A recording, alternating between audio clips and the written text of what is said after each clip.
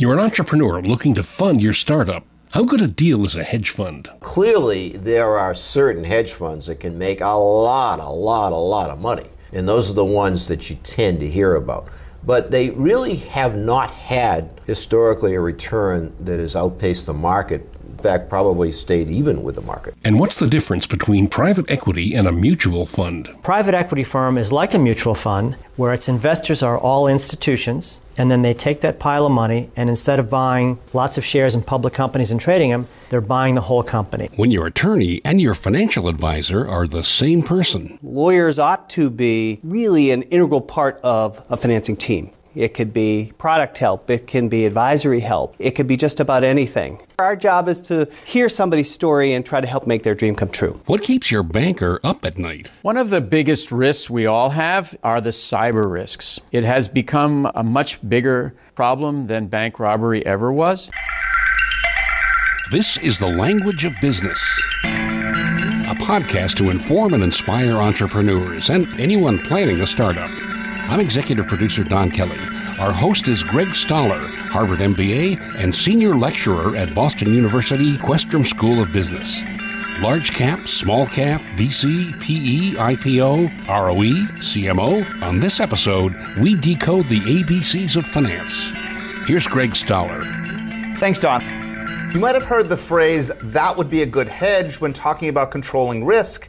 But do you know anything beyond that? Chris Hennessey does. He's been doing this for over 20 years with his clients and students. And Chris, welcome to The Language of Business. Thanks very much for having me. So what does a hedge fund do? Well, a hedge fund is basically a pool of money. Some people say it's a mutual fund for the rich, but it takes a pool of money, just like a mutual fund would, but it's much broader in what it can actually invest in. Mutual funds are limited by charter, so large cap, small cap. Cap standing for? Cap standing for size, Got it. Okay. Capitalization, Right. Size.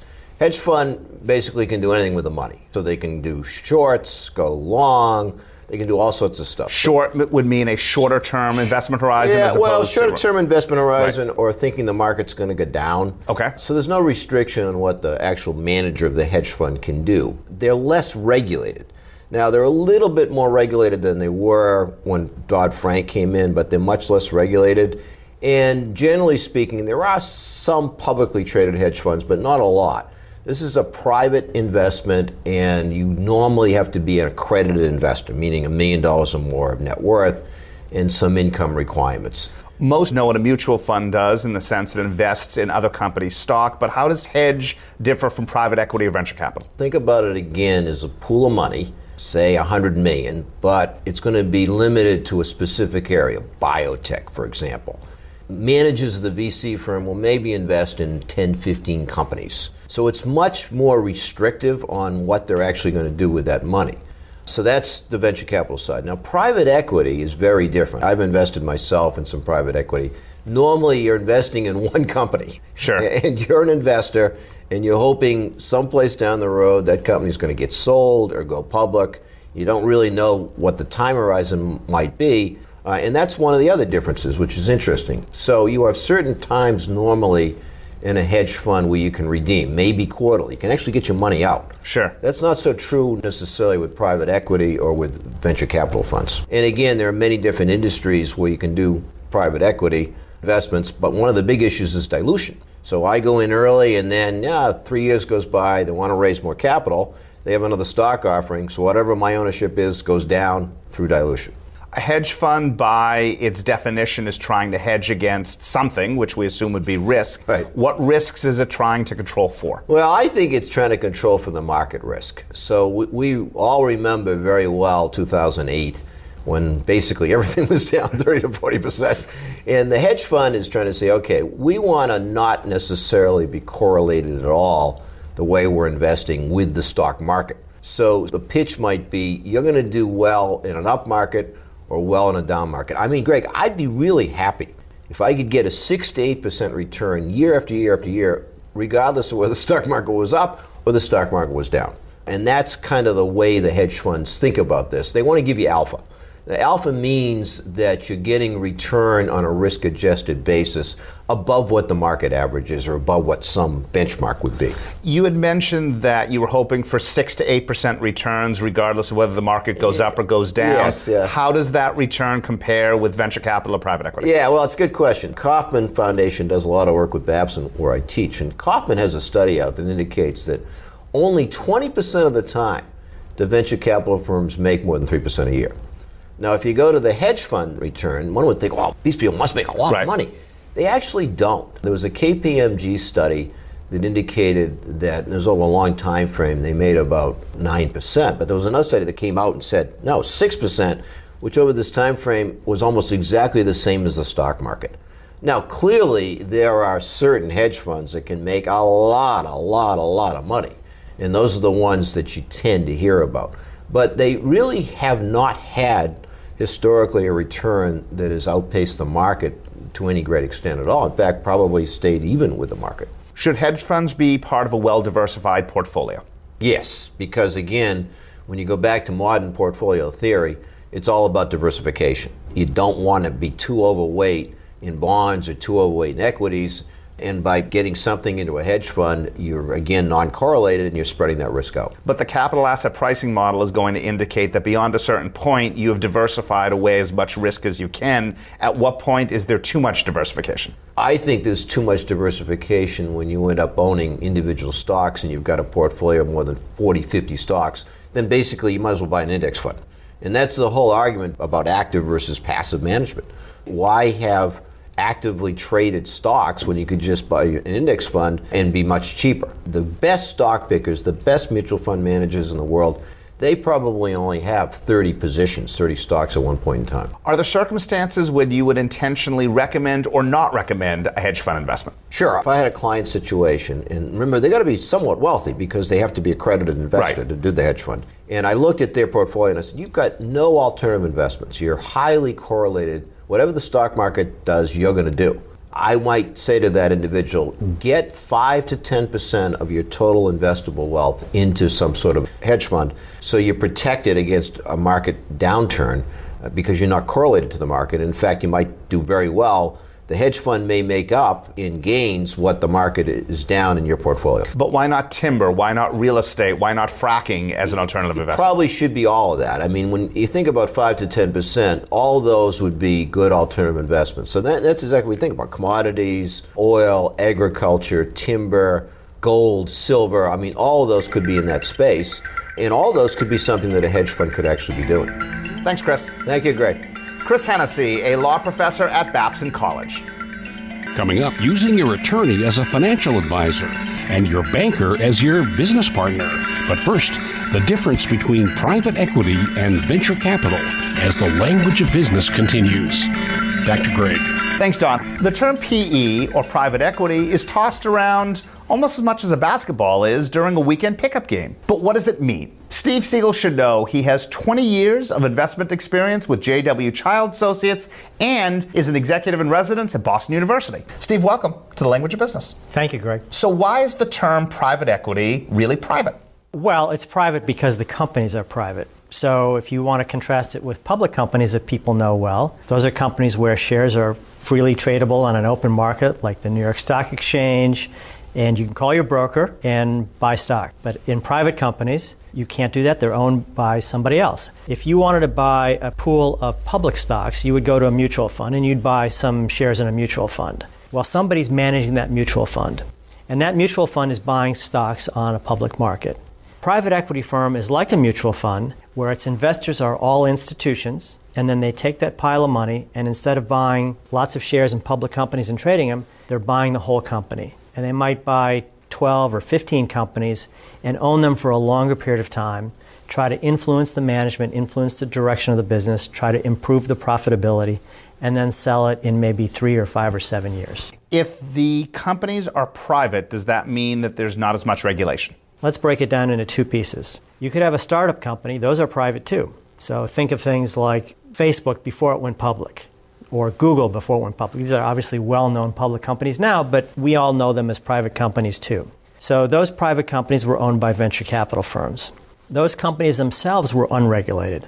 However, private equity firms today, because of some things that happened during 2008, we've gotten more regulated.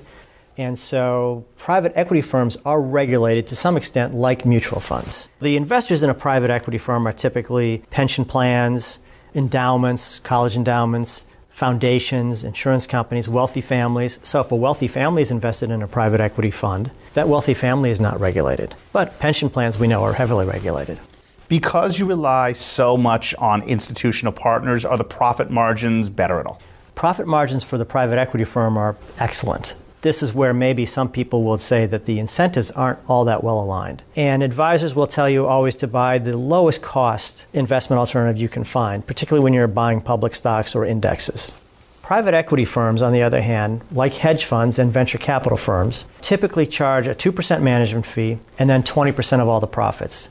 It's very profitable if the performance is good for the private equity firm. The performance of the companies that they're purchasing. Exactly, the performance of the portfolio that they've invested in. If the performance of the portfolio they haven't invested in is very poor, then the firm doesn't do very well.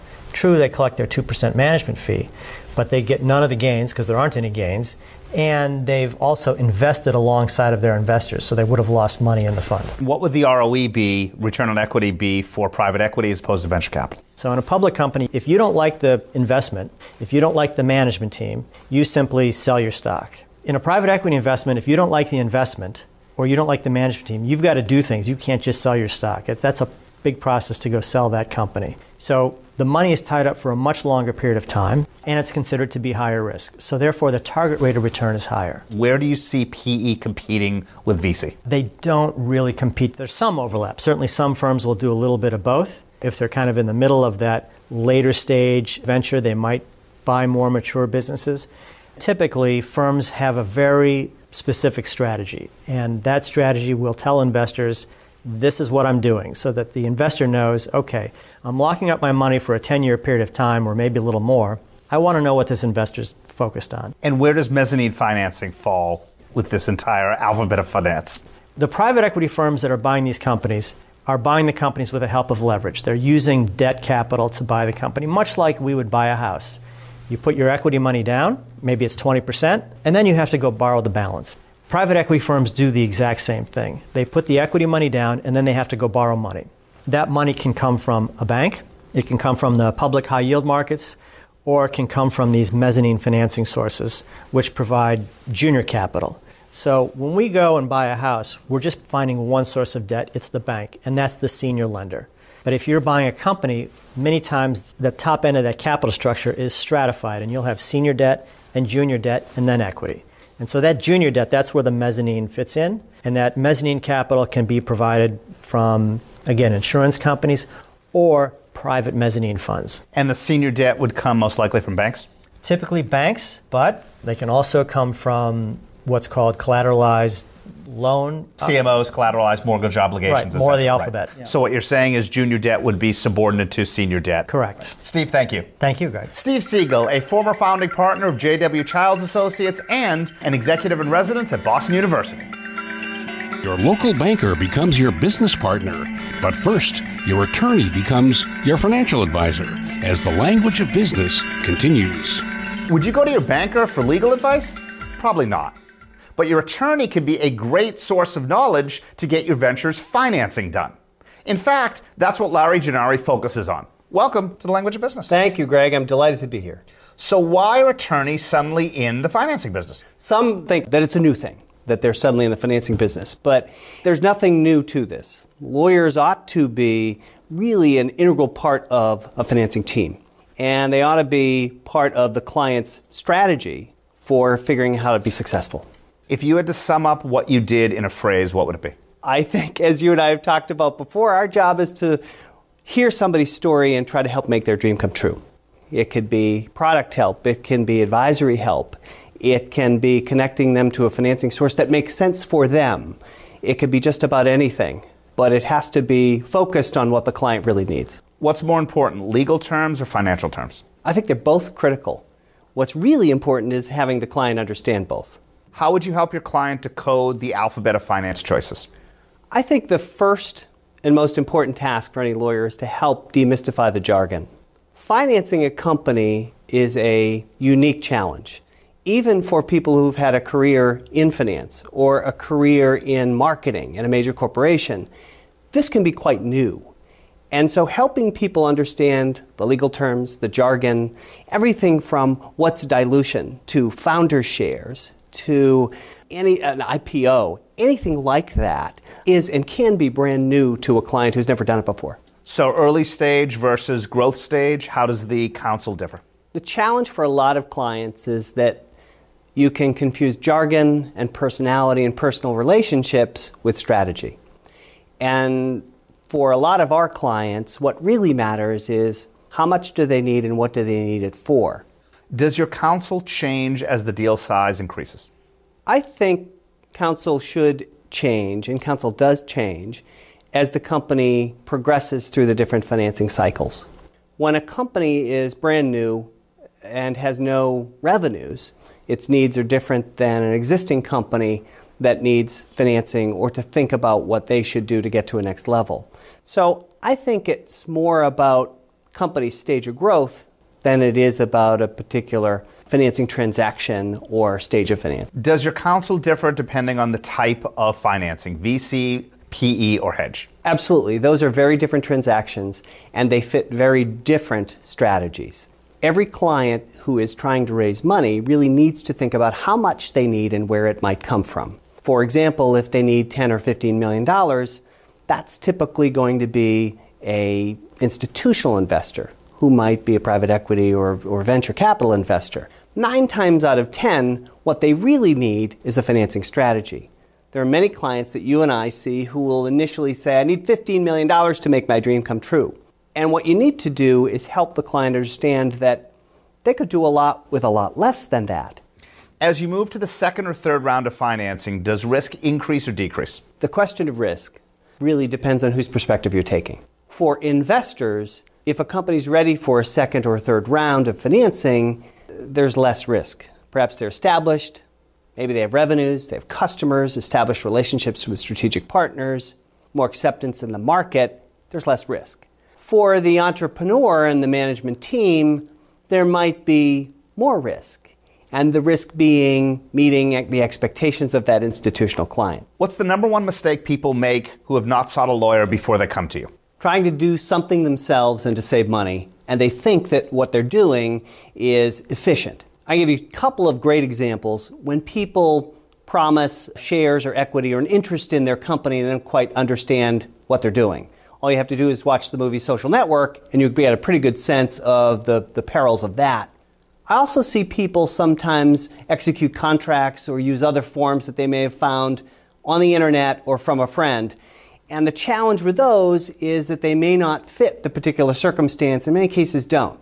As a result, they're going to pay a lawyer twice as much to fix it so that the foundation is solid as the company moves on. I also see people make a lot of mistakes in the areas of securities law. When you offer or sell a piece of your business with the person's expectation being that they will profit from it, you've engaged in the sale of securities. Securities law is very complex. It's at both the federal and the state level, and a lot of people don't quite understand that you cannot just post your business plan online and ask investors to send you checks. Regardless of what you read about crowdfunding, it's a lot more complicated than that. And sometimes, when people have taken in money that way, that's a very difficult problem to fix. But how do you respond to someone, the fraudulent transfer of assets notwithstanding, who says we're just going to shut it down, change the name, and start again? That may or may not be an appropriate option. Depending on what promises they've made to people, continuing the same business, albeit with a different name, may not solve that problem at all. Thank you, Larry. Larry Gennari, a partner at Gennari Aronson. Still to come, your local banker becomes a long-term business partner. Next on The Language of Business. If you enjoy listening to podcasts, and I'm guessing you do because you've gotten this far into this one, let me tell you about another one I think you'll enjoy. It's called The Story Behind Her Success. If you want to get someone's attention, just tell them a great story. That's what The Story Behind Her Success with Candy O'Terry is all about. Once a week, she'll make your day and change your life by introducing you to a woman whose story is so powerful you'll never forget it. The program host is award-winning broadcaster Candy O'Terry. She's been the Massachusetts Broadcaster Association Broadcaster of the Year and winner of 18 Gracie Allen Awards. Candy has interviewed over 800 women from every walk of life, so there's no stumbling around in this podcast. Success is so much more than the outcome. It's about the journey. It's a story of how you got there. So buckle up and go along for the ride. The story behind her success with Candy O'Terry, available wherever you get podcasts. One more time, back to Greg Stoller. Thanks, Don. Does old school retail banking still matter in the rough and tumble world of big business? Barry Sloan certainly thinks so. He and his family have been in the banking business for nearly half a century. As the CEO and president of Century Bank, welcome to the Language of Business. It's an honor to be here. Appreciate it. On your website, the value proposition is customer intimacy. Right. What does that mean? It means that you have a strong relationship with senior management. I would define that, and I think this is true for any business person. Who's the most senior bank officer they know where they do their business? And if it's at the highest levels, I would make the case that you have a strong relationship, one that will last a long time through good times and bad times. And I approve every loan in the bank. And that's really the most important function I have. Because in that way, I know our customers, I know the market, I know where we can be helpful. People suffer all kinds of life events, and the most important thing we can do is to bridge them over those times. Your competitors are going to say that although decisions aren't made locally, they have a much stronger balance sheet than you do. How would you respond? We are A- rated by S&P, which ranks us at the highest level for a regional bank in the United States. And I would observe that if you look at the recent legal regulatory history of my giant competitors, there's very little to admire. Why are bank loans preferred over other sources of financing? From the entrepreneur's perspective, obviously there's no interference with your equity, right? And if you're building a business and you hope it's going to be successful, you'd like to retain all of the equity, or you and your partners. Bank debt is just that. You repay us and you move on with your business. Would you rather trade an equity investment with little or no interest for debt? I mean, that's all about the basic judgment you have to make about the strategic plan of your business. Since you're all about relationships and banks are the partner that goes away after the loan is repaid, does that worry you that you won't have a long-term relationship with that client? Not typically, no, because first of all, there are all kinds of cash management elements to our banking relationship aside the debt. And also now with electronic funds transfer, mobile banking, all of the elements of receivables collection, a lockbox for companies with retail payments. We have so many things to work together on. So even if somebody's out of debt with us and we're happy, for most businesses, debt is the enemy, we know they'll be back on some level, either because of their growth or because of circumstances. From the borrower's perspective, which do they perceive as being more risky, a line of credit or a bank loan? Typically, a business in its early stages where it is cash flow negative, they clearly will want to have both a term loan for longer term assets they acquire and a line of credit in place to carry them through receivables periods. A smart entrepreneur will want to have a term loan or a mortgage that has a similar period of amortization to the life of those assets attached to it, and a line of credit to carry them through complicated periods when either their largest customer slows down their payments or something changes in their commodity mix or the inputs to their business. Do you think from the customer's perspective they would be better served having the line of credit and the bank loan at different banks? No, I don't. I think the most important decision you can make is who is going to be your principal banker, where you can connect to an institution of stability and strong ethics with senior managers that you can get to know, and hopefully more than one, that they'll be around for a long time. It's very important you concentrate all of your banking resources in one place. And the reason is that when we evaluate a relationship, remember, we look at the profitability of a relationship. If you break apart your deposits and your loans in different places, that banker trying to make a tough decision about your future and their partnership with you, unless they can see the totality of your relationship and they feel it, they benefit by it, they're not likely to make the same decision. It's a very important decision in any business person's life, just like picking your lawyer and your accountant and your doctor for that matter. What keeps you up at night about Century Bank? One of the biggest risks we all have are the cyber risks. It has become a much bigger problem than bank robbery ever was. Our systems protecting all of the electronic funds transfer, that is a major focus. It is something you can never be too vigilant, and we revisit all of our protections and firewalls and processes all the time. We've had wonderful good luck, but we worry because of those exposures. Barry, thank you. You're welcome. Barry Sloan, the CEO and president of Century Bank. Thanks, Greg. And that's our episode this week. You can find links to all the people and companies we've interviewed on the show notes. We now have downloads in 43 countries. Welcome to the Russian Federation in 33 states plus DC. Thank you for the support. If you subscribe and leave a rating on Apple Podcasts, it'll be a huge help. Our director is Mark Mandel. Social media by Jennifer Powell of ExcellentWriters.com. Consulting producer is Helen Tierney of Happy Accident Productions. Audio editing and voiceover by yours truly. Special thanks to Mike Carruthers of SomethingYouShouldKnow.net. For Greg Stoller and the entire team, I'm executive producer Don Kelly. Thanks for listening to The Language of Business.